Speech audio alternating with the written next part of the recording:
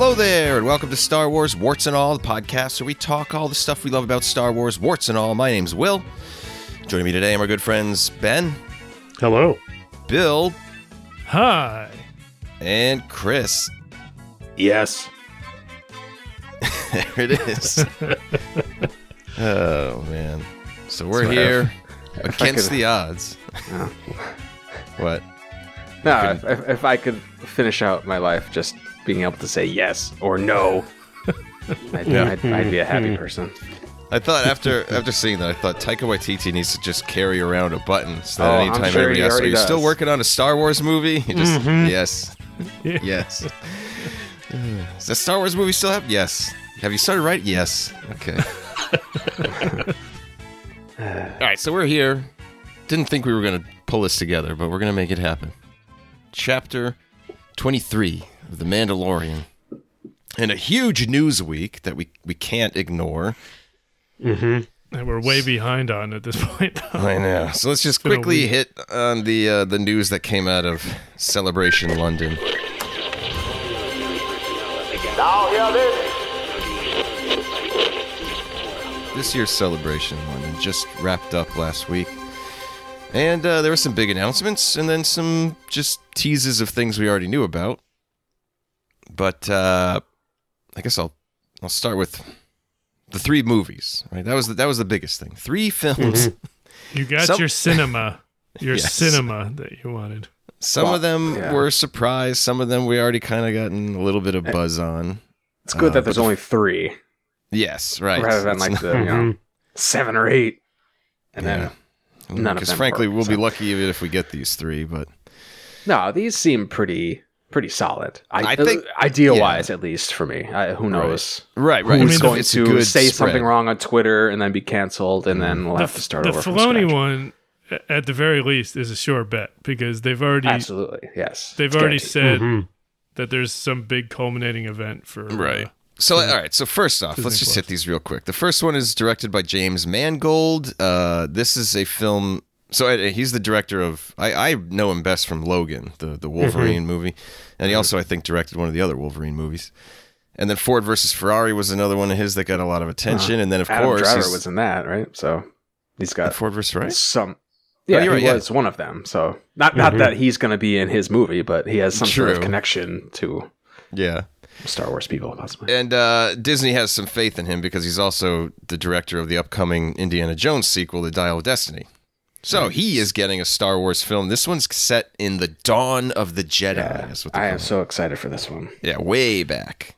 I feel 25,000 years, I think, is the... I feel like we should not get too excited, though, because it might very well depend on the success of or failure of Dial of Destiny. That's true. It wouldn't be the first time Disney. I don't know. But there it is. Something in the early Jedi period is yet unexplored, at least in live action. So this is pretty interesting. Yeah. Could go a lot of different ways. And what I like most possibly about this is that like they put the whole timeline on a PowerPoint thing, I think, for Celebration. Yeah. With, like the different eras and stuff. And I think like the icon, the logo for this era is the Jedi looking mosaic thing that was in The Last Jedi at the temple. Oh, yeah. Luke and Rey made of the little stones with like the one Jedi with the light on one side and the dark on the other. So that's cool. Oh, that's cool. I hope they delve into that stuff. It could totally, I never even think of that. It could tie into the island of Ahch-To, where Luke was hiding as a hermit. Yeah, that would make a lot of sense. Get some porks. Good catch. The second one, as Bill already alluded to, is going to be directed by Dave Filoni, who is, the master of Clone Wars and Disney animation and now The Mandalorian. But this is actually going to be a feature film that ties together all of the Disney Plus shows in what some people are calling the Mandoverse. But it's really like this sort of Star Wars, Clone Wars, and Rebels sequel era is really what we're getting at. But it's going to be a movie. Like that was big news. We knew something was coming, but I did not expect a feature film. Has he ever directed a movie? Not a movie. Not live action, no. At least. Yeah, he started directing live action with The Mandalorian. And are we assuming that this could be like a Thrawn-centric thing? Like he's the big ultimate bad guy? I Or would think. something else? Possibly. I mean, I'm assuming yeah. the culminating event is basically the rise of the First Order. But maybe I'm wrong. I don't Yeah, know. like episode 6.5. I think it might be too early for that though, because there's a book that Princess Leia book, Bloodlines, I think it's called, Blood Ties, something like that. Bloodlines, yeah. That takes place later, and that explores the early sort of whispers of the First Order and such. So, I mean, maybe it's like, I don't know. I don't know. And when we talk about this episode of The Mandalorian, we're going to speculate also where this is headed. But I mean, I don't know how far we are at this point, because if there's some things that make it feel closer than I expected, I guess. yeah, right. It's interesting. It is. And then the last film, possibly the biggest one and the most, I guess, soon to come, potentially. I would assume, yeah. Is a film that's going to be starring Daisy Ridley as Rey, and it's a direct sequel to the saga. It's supposedly going to be centered on rebuilding the Jedi Order. Mm-hmm. So this is the movie that was originally going to be written by Lindelof, and he stepped away. But now they've officially said, I think it's almost like to kind of like calm the fans. Like, listen, he might have stepped away, but we've got Daisy Ridley. It's going to happen, and she's going to be in it. I guess I didn't realize it was the same movie there. I think that's, because But it's they didn't really that, talk about it much before now. No, I don't know that they have a story, honestly, yet. They're probably... I mean, it's tough. It's obviously tough. Because whatever direction they go, they're stuck with, so they better be sure. But it's exciting. It is exciting to see Rey on stage, Daisy Ridley on stage. But let's be honest, it's Rey, and she's coming back, and it's awesome. This is like uncharted territory, right? There is no canon stories beyond Rise of Skywalker, right? Right. So the sky is the limit. There's literally nothing they have to exactly. compete with. Yeah. So The stakes will be high. In my mind, the thing that they are working through right now is how are they going to bring Grogu into the picture? Because you get him with BB-8 and Rey. I mean, come on, tickets will sell themselves. He's going to be in charge of the whole Mandalore race. So How old? how old was Yoda? Did they say how old Yoda was during the High Republic? High Republic? Well, it would have been roughly 300? No, only like 150 years before the original trilogy. So he'd probably be 700, 750. Yeah, he's still several hundred years old at that point. So They'd have to do some serious gymnastics to explain how he was not around for the original trilogy and the sequel trilogy. Right. And now he's showing back up. Right. Mm-hmm. It can be done, though. I mean, they're doing it with Ahsoka. And Thrawn, yeah. So. Yeah. Anything's possible. But there it is. Those are the movies. Yeah, I'm so sick of hearing about that. I'm sure Dave Filoni's probably like, just at this point, like, I should have never thought of that. It's just creating more problems. People think it's like a scapegoat for resetting the whatever. We're not going to get into it. But anyway. Wow. The Ahsoka show, though. Yeah. It's going to... So those are the big movie announcements. Other than that, we got a trailer, and this was released to the public for Ahsoka, which is definitely worth checking out. Yes. It looks like there was some exclusive footage from the new show Skeleton Crew. That's the one starring Jude Law. That's kind of like a Goonies 80s young people on an adventure story. Did they say that that was this year, or is it next year for that? That's this year. This one is on the slate for probably 2013. after Ahsoka. Yeah, that's in August. Maybe it'll be like a Halloween type release because it's Skeleton. That could be. That could if be. If Ahsoka is probably 8 episodes, like Mandalorian was. So that'll put us to October. Yeah. Yeah. And then there was a little tease for the Acolyte also. I'm really curious to just see what that's going to look like, because that's like High Republic, the end of the High Republic era on screen will be interesting to see. Yeah. But that's, when is Phase 3 of High Republic start? Is that probably I don't know. early next year, Didn't- January? They usually start in January, right? It didn't start already? I thought I saw something. Phase 3? No, we're still in Phase 2. Okay. The prequel phase. Right. We gotta get the ending phase. Right. Which I am not caught up on at all. So no, me neither. That's why I'm not even thinking that far ahead. But yeah, that's a good point because that will more likely lead into the Acolyte. Yeah. So I'm assuming summer of next year we'll see Acolyte. Probably yes. I would say, yeah. Mm-hmm. And then we've got a teaser for Andor Season 2, apparently. Mm-hmm. Bad Batch Season 3 was announced and got a little tease. To be the final season. Yes, this will be the last season. Right, yeah. Which is good to know that there's an ending rather than, we're not going to make any more. Yeah, keep going until whatever. But no, not for the Bad Batch. And then other announcement, I guess, was Tales of the Jedi. That was that, like, basically like Clone Wars, but in anthology style. Short stories. Yeah. Yep. They're doing a second season of that, which should be interesting. And Star Wars Visions Season 2 got a trailer, which is also available to the public. I haven't watched that yet, actually, but it's out there on YouTube. I probably won't because they're just a bunch of shorts. So you don't really need. We're going to watch them anyway. It's not like they need to. Yes, right. Don't need a preview for shorts. But that was like the rundown I found for Celebration. Did I miss anything worthwhile? They did the Indiana Jones. Yeah, they did it's Indiana not Star Jones, Wars, but they right. They did the trailer for that, or they have it. They did the first episode or whatever for that young children's show. I can't remember what it's. They announced that's coming out May 4th. Right, May 4th. Yeah, it's a May 4th release. Yeah. Mm-hmm. Are those going to be like full length episodes, or are they shorts too? If it's for preschoolers, they might just be like 15-minute episodes or something like those tend to be. I assumed it would be like Spidey and Friends, like they would be like 2 episodes in one kind of thing, right? 2 short episodes, something like that. Yeah. Surprised that we didn't get Book of Boba Fett 2. If it's even happening. I don't know. I think they said. Didn't they say they haven't decided on that one yet or something? I don't remember. There's a bunch of stuff they were saying they haven't started on yet because they don't know if they're doing it.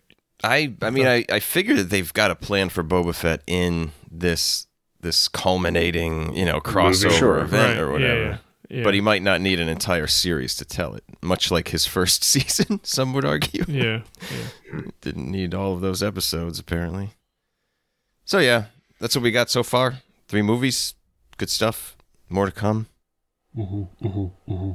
But meanwhile, Mandalorian's wrapping up. We have the penultimate episode to cover here. So let's do it.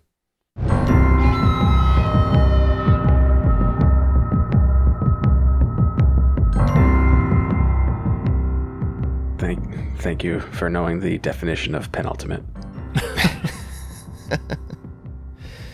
All right, so let's just try to get through this a little quicker. I'm going to spare the details. We're just going to talk about what's important. So the first scene opens up with huge reveal.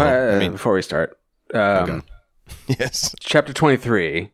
It's called The Spies, which obviously is all over the internet. Directed by Rick Famuyiwa and written by Jon Favreau and Dave Filoni, apparently. Right, that's worth pointing out. That. This is one of the few that has Dave Filoni in the writing credits. I would guess because he's in charge of this big crossover ship, and I think this has a lot to do with the crossover stuff that's going to be happening. I'm sure. Yeah. I think I may have decided that Rick Famuyiwa's episodes are my favorite because, maybe I haven't parsed it out and see who did what and then decide. But yeah, he's always solid though. He's got a really good eye for like action scenes and stuff. I feel like they're always exciting, his episodes. I think they've pretty much got him locked down, like on a retainer or something. He's a Star Wars director now. Well, this season was it all returning directors, or were there any new people? No, there were a couple new names. I don't remember them now, but so this episode opens on Coruscant with our old friend, what's her name, Elia Kane, the double agent, and we get the return of Moff Gideon, finally, officially. With a really cool looking probe droid, by the way. I just want to throw that out there. Yeah, that was a nice... it reminded me of Kenobi when the probe droid showed up. It's sort of like this menacing thing. Practical effect, yeah. But we learn a whole lot here. There's a lot of revelations.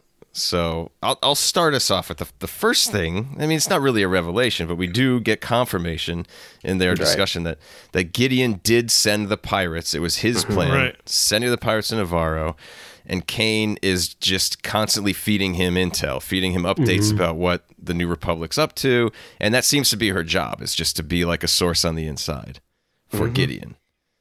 So, I just want to point out, people who are calling this season nothing but side quests, as it turns out, the writer of the show actually had all of these side quests in mind, and they all kind of related. It's the silliest argument. You cannot say a season with 8 episodes will have halfway any filler. Through There's no complaining. way. It's so not possible. I just had to get that off my chest. I'm glad that Chris is as outrageous as we could have like a 2-hour episode complaining about people, complaining about the show.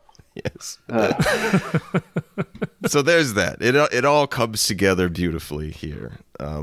But what else do we learn after this? Well, so it bleeds into you mean just from the conversation with Kane or the whole scene? Because everything with Gideon here. Yeah. Where there's a shadow council of ex-Imperial officers, which yes, surprise, they're all still doing stuff. How many were in that? Did you anybody get a head count? Like half a dozen, 8 or so. Yeah. 6 or 7 or 8. More than 6. Yeah. I don't know. I didn't count, but only a few of them talked though, and many of them are nameless. Yeah. So yes. Well, one of which is not nameless is Commandant Hux, which obviously yes, that is Brendel Hux, the father of General Hux. He's been mentioned in something else too. Brendel Hux, name Brendel.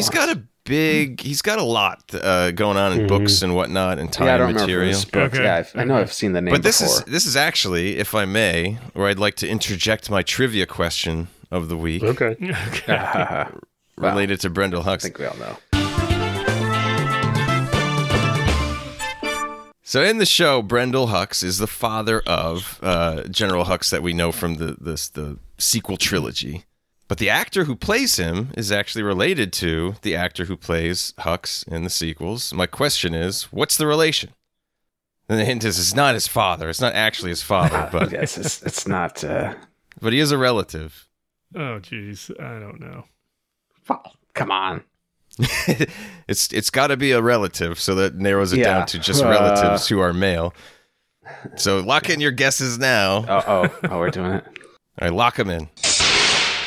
Yeah, everyone knows. Okay.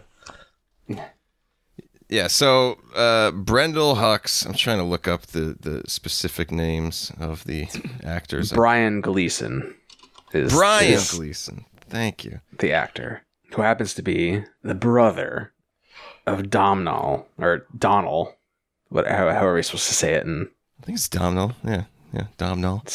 Yeah. Gleason. But yeah, so they got the actor, they got the brother to play the father. It's really clever because he's young and it takes place before. I just like that little thing. But anyway. It'd probably be too on the nose if they got his actual father, who is an actor. Can't think of his first name, but it would be too old. They'd have to like age him down or something. No, because I was thinking that it was good casting because his voice sound like you could tell there's a familial resemblance there. So. Yeah. Another name I recognize, the guy with the white beard is Pelion. Yeah, that's huge. He's been mentioned before, but he comes from the Thrawn books. Yes, he was his like right-hand man, first officer kind of deal. Right. The Watson to Thrawn's Sherlock Holmes. There you go. Yeah. Good way to put it. Yeah. He was the one saying when Thrawn returns, right? Yeah. But and then just, like kind of like the voice of the audience, Gideon's like, you've been talking about his imminent return forever. When is he actually going to come? And here we are. Yeah.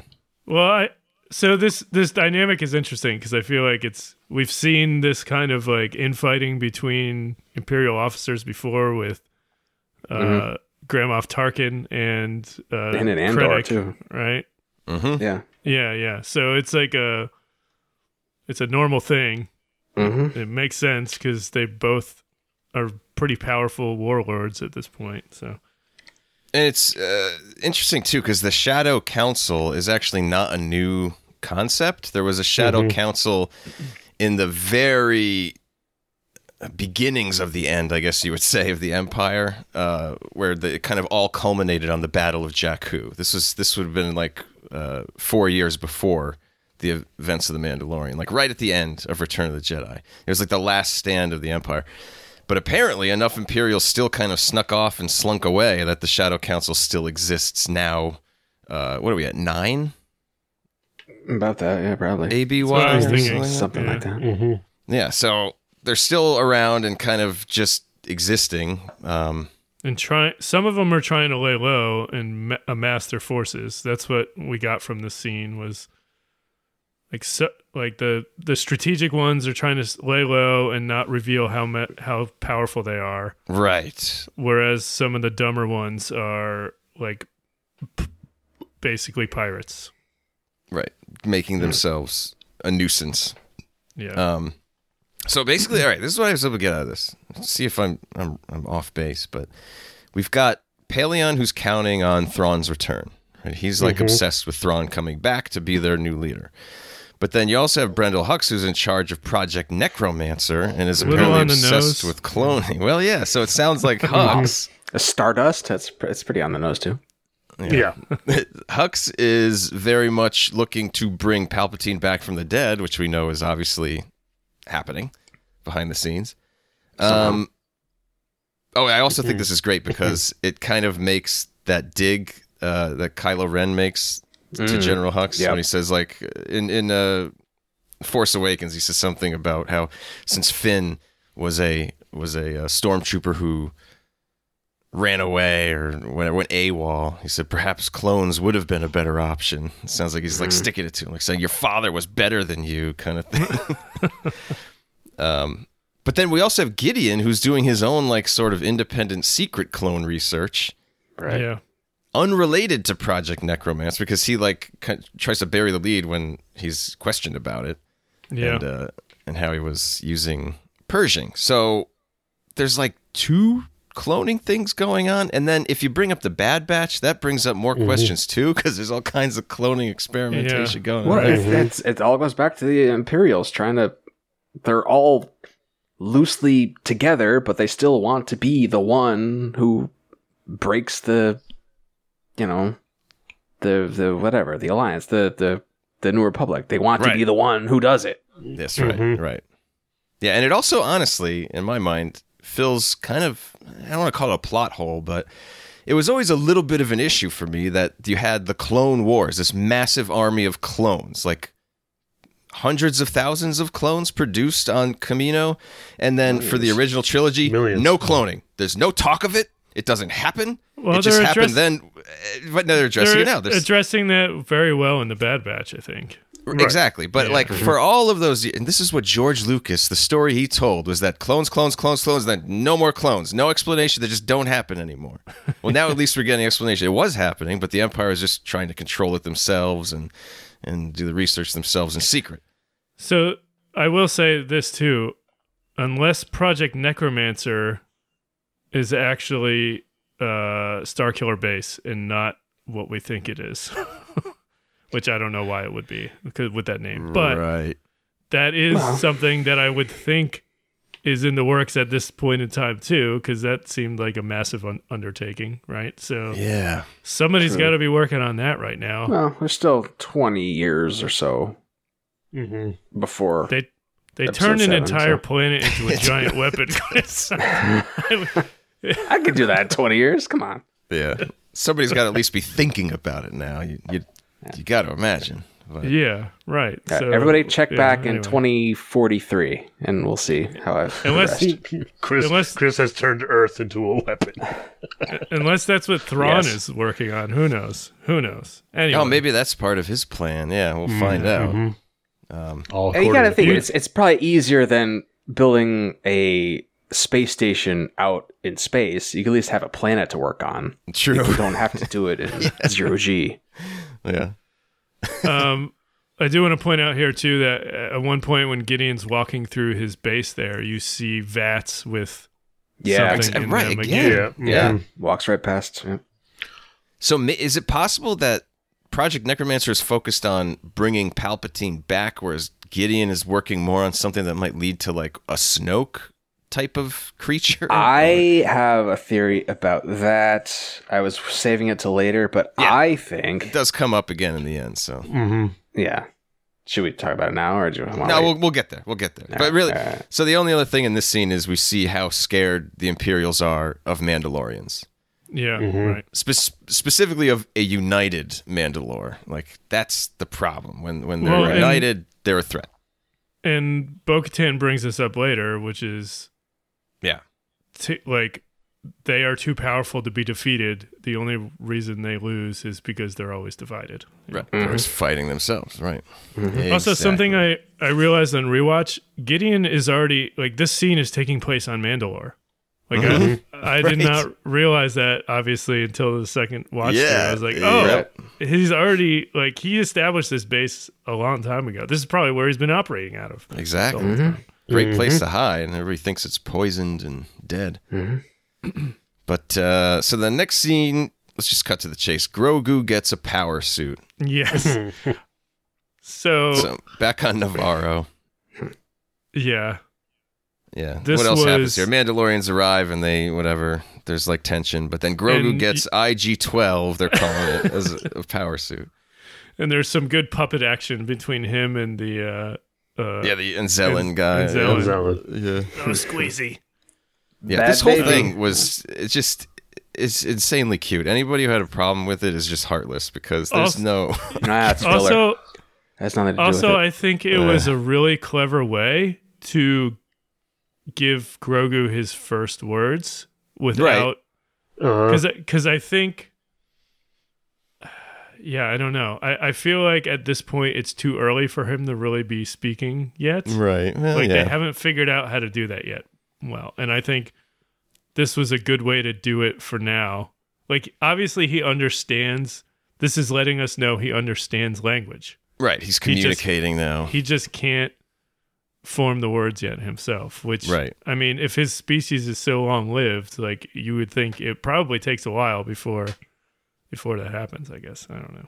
It's also just a really good way to kind of age him up. Like, he's no longer a baby. Now he's more of a toddler. Or like it's like with Groot. You had baby Groot, and then in the next one he's like adolescent Groot. And then he'll be... Oh, yeah. He's getting into trouble, stealing stuff from the stand. I love that line when Din's like, this is not working for me, because I feel like I've said that to my kids. Yes, every parent has gone through that. Yeah. They're just the hammering on the yes button is so relatable for any parent, honestly, even a pet owner. Because like, if your dog could have that button, you know, and you got the leash out, yes, you just be hammering the yes button. What else to say here? Oh, it's just a ton of. I'm very curious. First of all, what kind of toys they're going to make for this? Because I want them. I'm sure. Do you think the Disney Imagineers are already working on a walking Grogu robot to take around Galaxy's Edge? Yeah. I hope so. You also see that light cruiser flying in atmosphere. I wonder how much fuel that thing takes to fly in atmosphere. These are the things you don't ask in Star Wars. No, exactly. You can't. Yeah. You just have to assume that science has progressed so much that it takes like a teaspoon of water to fuel to just defy gravity. Right. Just stay a little bit ahead of a super Star Destroyer. Okay. So Bo-Katan assembles her army, now consisting of a mixture of both clans of Mandalorians, both the Covert and the Night Owls, her previous crew. And then when they get to Mandalore, they find yet another group of Mandalorians. So now they've come up with 3. This reminded me a lot of that Rebels episode where they find the 3 clones in the desert. Right. driving around on that old Clone Wars thing because they show up in that like sail barge thing. Right. It was a and they're all old. Yeah. Well, I know what the ship was that they showed up in this episode. Thing? I can't. Like Clone Wars or something. Yeah, I can't remember what it's called though. No, that's cool. It's definitely probably a Dave Filoni pull then. Right. I'm sure. If he's the writer. I kind of thought that they would be like a known family or faction or something like that, but they weren't, right? None of those guys. That's a little suspicious, but we'll see what happens. I almost thought they were the protectors when they said they failed her because the protectors are protect her. Yeah, there's no sign of Clan Ren in all this. I know that their home world is in a separate planet in the Mandalore system. I can't remember the name of it. Yeah. Well, we'll get to it later. Yeah. If you're amassing your allies, stop off there. Say, hey, where's Clan Ren at? I don't know. Right. I got to figure they're going to show up because we know that Sabine Wren is going to be in the Ahsoka show. So who knows? Yeah, we'll see. Yeah. And then we also get this big revelation that Bo-Katan, after the Night of 1,000 Tears, tried to surrender. Yeah. But Gideon is Gideon. He just took the Darksaber and continued to genocide them all. Yes, with nuclear bombs or whatever. Yeah. No, what do they call? They actually call them fusion bombs, I think. Fusion bombs. Yeah. That's nuclear, yeah. Okay.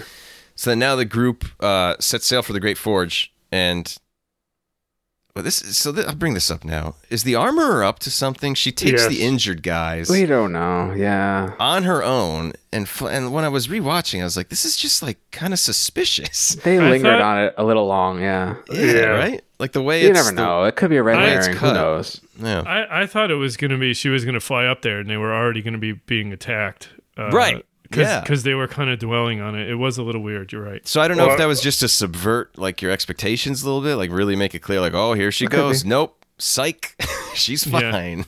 Yeah. But, that's what I thought. I thought at least maybe they were going to get up or something and be pretending to be injured and then attack her or something, and that they were actually going to be bad guys the whole time. But not yet. Now I actually think that there might be something up there. And there's a line that Gideon says later that might lead you to think that too, so I don't know. We'll see. We'll see next episode. It's not far away. No reason to declare one way or another. Just watch the finale and see what happens. Yeah, right. I want to say also in this scene after she admits her surrender thing, there's a really good scene between her and Din Djarin that I thought was like some superb dialogue and like just really good acting and writing. But it's got one of my favorite lines now in all of Mandalorian where he says, "Your song is not yet written, and I will serve you until it is." And it's just like kind of like a warrior poet type saying, and I just thought it was. And he calls her Lady Kryze. Yeah. Mm-hmm. Yeah. Yes. If he had a fedora, he'd be tipping it pretty hard. Well, no, this is where I went with that. First of all, Bo-Katan is a Disney princess at this point. Exactly. And Din is like her knight in shining armor. Like this show started out as it was very Western. Yes. Well, but it's taken a turn this season, and it's not so much Western as it is more like a medieval fantasy. And I also want to point out this episode co-written by Dave Filoni. Another episode co-written by Dave Filoni was season 2's episode, The Sorcerer, when Ahsoka first appeared. Oh, Do you guys totally remember Samurai? Yeah. Oh yeah, Samurai. But then you remember at the end, and I pointed out how there's that really cool like medieval fugue style version. Oh yeah, sure. That was no coincidence. That was Dave Filoni saying like, "Hey, he's a knight, and this is his wizard, and now Bo-Katan is the lady he serves." Like, it's just turning into a medieval fantasy, and the music was almost like a cue to that. I don't know. Or just a weird coincidence that Ludwig Göransson was like, you know what? Let me make this a fugue for no reason. Right. I'm just saying he could have been told to do that by Dave Filoni. It's possible. Yeah, also, no, you're right. Let's not forget that Grogu is wearing a mithril chainmail underneath. That's no coincidence. With that giant round thing now. What is that thing called? Rondelle. Yeah. Rondelle. Yeah. And the Darksaber is Excalibur, like big time. I mean, come on. Yeah. Well, it's fantasy. There's no one debating that. I feel like there was a little bit of samurai influence on some of that too. Just like always, like writing a haiku, but also killing a lot of people. Yeah, or being a good warrior or whatever. Before we get too far away, I just want to point out that Bo-Katan looked so happy and smiled so hard when she landed on Mandalore and was like in command of people and telling them what to do. And then once they started setting out, she just had this huge grin on her face. Right. So obviously she's in her element and she's so excited to be doing what she's doing right now. Yeah. And she's waited since the Night of 1,000 Tears for this moment, I think, to take back the planet. There's also another great scene here when they're sailing, when the who is it? Axe Woves is playing some kind of chess game with Paz Vizsla, and of course they come to blows. House rules. They don't play by the same house rules, apparently. Yeah. After a great little fight, Grogu breaks it up by just stepping in and saying no, pressing the no button over and over again. Yeah. Right. So here's my question. Why can he get away with that? Because they say like no one from either side can step in, but Grogu does. Technically, he's part of the covert. Yeah, but then Din says he didn't learn that from me. Yeah. So did he learn that from Luke? Is what I'm right. I think that was a Jedi thing. Non-violence. Yeah. That's where I went to. And he hasn't taken the creed yet, so he's not really a member yet. Okay, I could see that. I wonder if it's like, do people just sense the presence of a Jedi? Like the Force flows through him in such a way that's like, you know, he just, or I also thought he looks like Yoda, obviously. There's got to be some people who recognize that. Like Yoda was the figurehead of the Jedi Order. You got to see this thing and be like, oh man. Like he has like a certain regal quality to him because he looks like Yoda. Yeah. Maybe. I don't know. But anyway, it was great. I love the little nod that they share after that to kind of acknowledge. I do like the immediate scene where that whatever that is like breaks through the mountain, right? Whatever monster that is, and they're abandoning ship, and both Axe Woves and Paz grab Grogu and fly off together, arm in arm. I was like, that's great. I didn't catch that. Yeah, that's the Mythosaur. I don't think it was so. not. It's not? No, it's sure? something different. Yeah, it's some other beast. Didn't have the tusk looking things. Yeah. I would put money though that thing will fight the Mythosaur in the finale. We'll get a kaiju battle. It's like the giant monster's back, and then the Mythosaur busts out, and the winner gets to eat Moff Gideon. Yes. I just assumed they were gonna lure it to destroy Moff Gideon's base or something at some point, but I don't know. We'll see. Well, Bo-Katan made it a point earlier in the show to say the bombings have woken up dormant species on the planet or something like that. Yeah, right. Yeah. They covered that. Shouldn't be a surprise when these giant creatures come out of the woodwork. So then they discover that there's a secret base full of... Well, so we discovered this because they enter into a fight with a bunch of... I feel like a big reveal when a bunch of question mark stormtroopers show up, but they're actually super wearing commandos, right? They fly now? They fly now. Yeah. They fly now. I think they're the super commandos. They're like the white armored Beskar Mandalorian style. Do we think they were former Mandalorians or just commandos in Mandalorian armor? Basically? I don't know. I think they were just... I think we won't know until next episode if officially we know at all. Yeah. But I think they're just stormtroopers in Beskar. But also the way they revealed the base, I was like, wait. As they were like fighting through these caves and it started looking more and more Imperial all of a sudden, I was like, wait, what's going on? I was like, it's a trap. That was cool. Yeah. Almost like the transitions in Galaxy's Edge when you're just walking out of normal stuff and then you gradually are in Star Wars now. Yeah. It's the same way. You're just gradually into an Imperial base. You're not wrong. That does have the same feeling. The helmets of those super commandos or whatever we're going to call them, very similar to the helmets of the First Order. Yeah. It's looking more definitely sequel era. Yeah. The choreography in this scene is awesome too. I just love, especially the character Casca Reeves. She's the actress is Sasha Banks from the WWE. Yeah, she has some of the best moves in this scene.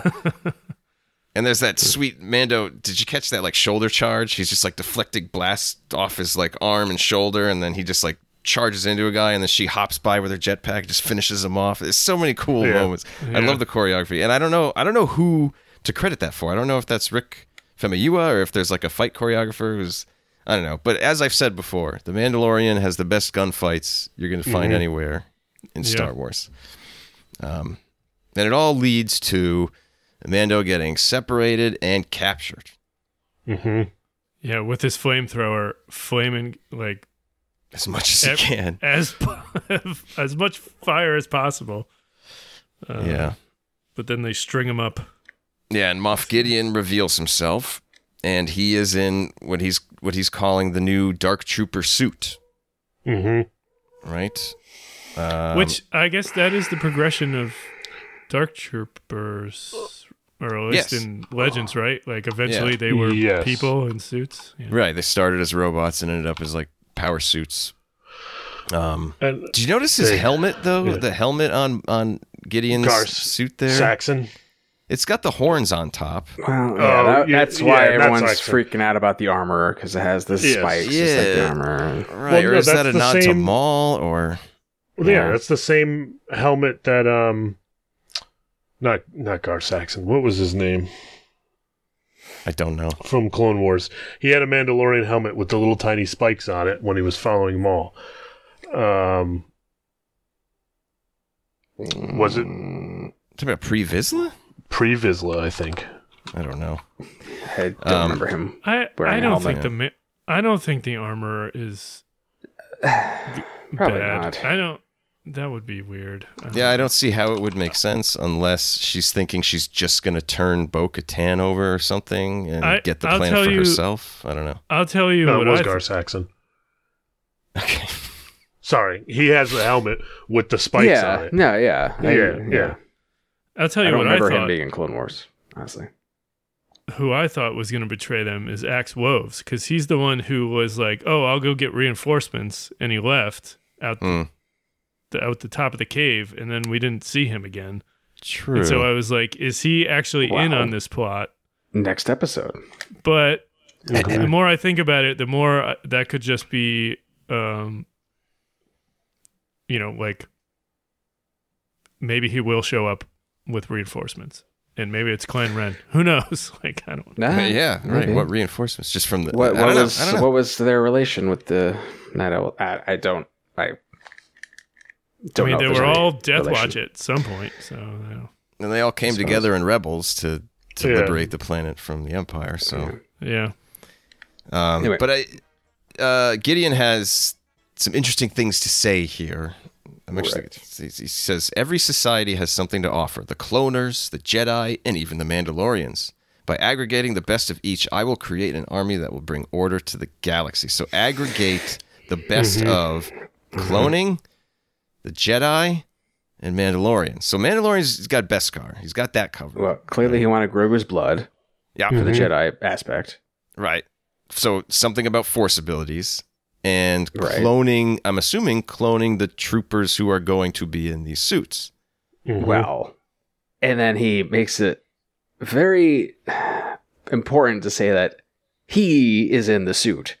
So my idea, who knows if this is real. I'm sure I'm not the only one to think of it, but all those flying troopers that they've been fighting is actually clones of him. Of himself. Yes. In the That's suits. what I was going to say. I was wondering why he had so many. They just kept coming. And then like when he's walking through the corridor and earlier in the vats, I think those are all other Gideons in those vats that he's going to put in suits and send against the Mandalorians. And maybe he's trying to create a version of himself with Force abilities as well. Possibly. Or something. Yes. Or something that he can control. I think he thinks that Project Necromancer of bringing somebody back from the dead is useless. They died. That was a big, they clearly failed because they died. But what about somebody who hasn't died, who is, in power who could potentially never die as long as you keep cloning the Empire away. And he's an extreme narcissist, so I mean, it makes sense to want to clone. As all Imperials are. It's doesn't mirror true life at all. It's just completely fantasy. So then the other big thing we get here is Paz Vizsla's last stand, which sacrifice. Sacrifices himself, goes out like a badass. Yeah, this is the part where I was like, how many of these guys are there? Because he's just mowing them down with his... To the point where his gun melted. Yeah. And he throws it. Doesn't he use it to, like... Doesn't he throw it at one of them? Throws it at someone, Yeah. But then the Praetorian guards emerge. Yeah. And he does not stand a chance against them. No. Well, because their weapons apparently can go straight through Beskar. Which is interesting because lightsabers can't even do that. So, lightsabers can't go through pure Beskar. We don't know if his armor was pure Beskar. Right. Oh, that's true. True. Right. That's why it was Plus, they could just be poking him in the parts that aren't armor. You can't really see. Also, they're kind of going in around the neck and shoulder or whatever. Yeah. So. This solves the issue of who saved Gideon, because when they looked it up and they looked up the Beskar and they saw the Beskar in the ship and they thought it was the Mandalorians, Gideon says that all of his troops are wearing Beskar armor. Beskar alloy. Yeah. Beskar alloy. Specifically alloy, yeah. Right. So this did make me look back at the Praetorian Guards. I looked up like the visual dictionary I have for The Last Jedi. There's really not much known about them. I guess it's just kind of surprising that they're already around by this point in time. So they weren't like a creation of Snoke. They weren't a part of like the Sith Eternal or whatever, because we haven't really gotten to that point yet, even though they're all stark red. So this is, and also if you look at their armor, it's different than it is in The Last Jedi. Their helmets in particular, their helmets are much more like Mandalorian inspired. Whereas if you remember in The Last Jedi, they had like these weird red visorless, faceless masks that don't have like the eye cutouts, like the T shape eye cutouts at all. Sure. So this is almost like an in-between. So. Yeah, right. It's like an in-between. You assume that the Emperor's royal guards didn't exactly protect him enough, so they had to go a little bit deeper and go to the next phase. Right. And then at this point, they'll have some sort of other thing that'll go make them improve them again for 30 years down the line. Yeah. There's also a possibility that those guys are some kind of clones. Who knows? That's true. There's so many characters, and you just made me realize this is the whole idea of Moff Gideon being cloned. There's so many characters wearing helmets. Who knows what's a clone and what's not? Exactly. Yeah. And then the Rey movie that comes out, we're gonna see Gideon under the mask of all these stormtroopers or something. Who knows? Oh man, we'll see Giancarlo Esposito showing his face. So it makes me wonder, though, at the end of season 2, where he's captured and he goes to shoot himself, and was it Cara Dune stops him or whatever? Is that because he already knows there's enough clones of him that he does? Or who knows? Could be. It might be. Maybe this isn't the same Gideon that we saw last season. Who knows? I don't know. Because it seems like someone this narcissistic wouldn't have tried to kill himself in that scene when he was defeated, because he obviously had a lot more going on than we realized. Still, it's true. I don't know. True. Wouldn't that would be crazy if there's what's his name, Captain Teva, the X-wing pilot, keeps saying how he never made it to trial. What if he like looks at the records like, wait, somebody's like, wait, he did make it to trial. He's in prison right now. What are you talking? This is Moff Gideon. He's in this cell. Yeah, right. Yeah. And then da da da da da. There he is. All according to plan. I like this idea. I didn't even really consider that he had already cloned himself, but I kind of like the idea that it kind of works when you think about all the cloning stuff they're talking about with the Bad Batch and. Well, because even way back. I don't want to spoil anything. You haven't all seen the finale, right? Okay. Yeah, we have. I have at this point. That doesn't give much away, but even way back in season 1, there was speculation that Moff Gideon was selfishly trying to get Grogu to somehow give himself force powers, and that's kind of still on the table. You know? Yeah, maybe we'll see a copy of himself that does have some kind of Force abilities. Oh, yeah. That'll be in the second to last episode of next season. Right. It's if we get another season. You think we would get another season, or it's just going to be straight into this movie? No, that's going to be at least 2 years off. Probably. No, Yeah. They got to have at least a season or two of Ahsoka. It was 2 years off between 2 and 3. Well, that was different. That was probably pandemic related. What if this copy of himself is permanently in that suit? He's just a head. Skin. There is no Just a head. Yeah, it's just a head. He's like he takes it RoboCop. off and puts it in a jar. Parallel Grogu's journey with IG-12. He's now in control of a mechanical suit. Yeah, that's what's going to happen. They're going to knock off his head and they're going to put it in the suit, and then Grogu's going to take over the Gideon suit. No, that's what Tifa's going to learn. No, not only did he face trial, he's already been beheaded. We already took his head off. The guillotine's right here. Look. Space guillotine. Yeah. So there it is. We got a finale on our hands here. Mm-hmm. Yeah, it's going to be quite a finale. We got Din Djarin in captivity. So who? How do you think he's getting out of that? Is he going to free himself, or is he going to get help? They're going to take his helmet off, so he's going to have to go bathe in the waters yet again. And then well, at least he's there already. No. He's not far this time. Now that Bo-Katan has the saber, she'll say, "Be gone with all this nonsense. You're all Mandalorians no matter what. Take off your helmets. Be gone." Be gone with your religious views that you've practiced for generations. No, but he said in that one scene, he's like, my people don't care about that.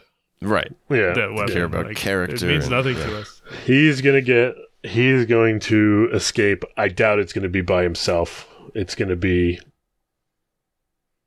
everybody teaming up. Do you think the question is Grogu going to get a blaster or 2 blasters? That's He's just going to be spinning around. Yes.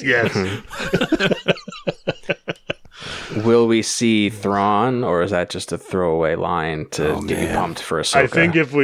I think if we see Thrawn, it'll be after credits, like they did with Boba Fett. Or he comes back and says, "Why did you capture this Mandalorian? Let him go. It's all part of the plan." Right. We don't need him. Yeah. I would really like to see, and maybe I'm probably the only one here, but I would really like to see Grogu actually just go on a have a hallway scene, but using the Force and blasters at the same time. Because we always Grogu's getting a hallway scene. The most violent scene yet in the show.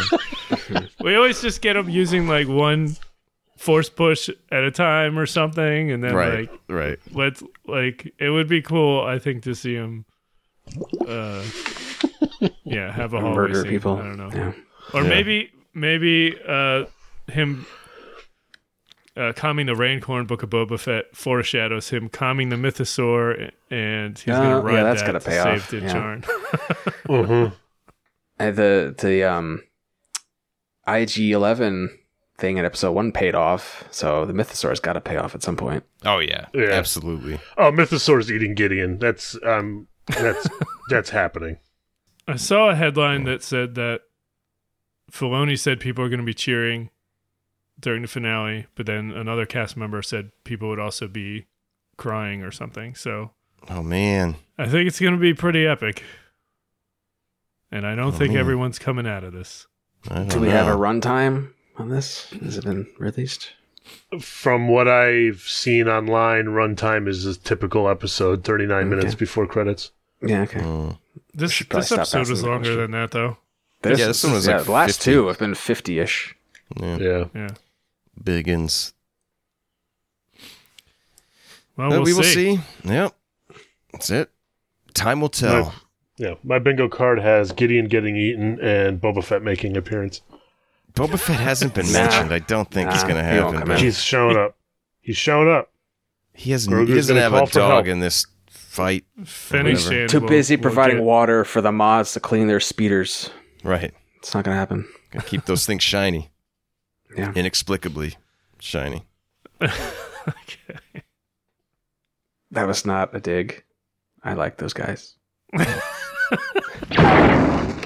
conversation anyway.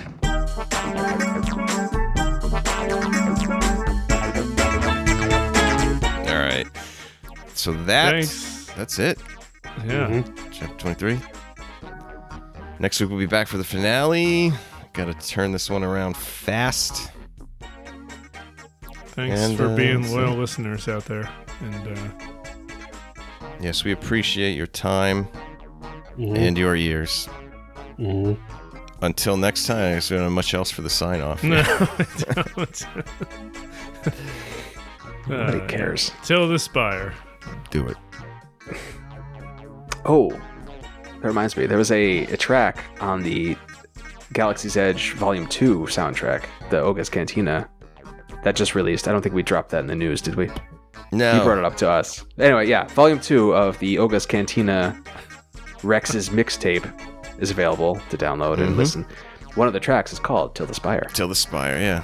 Yeah, there it is.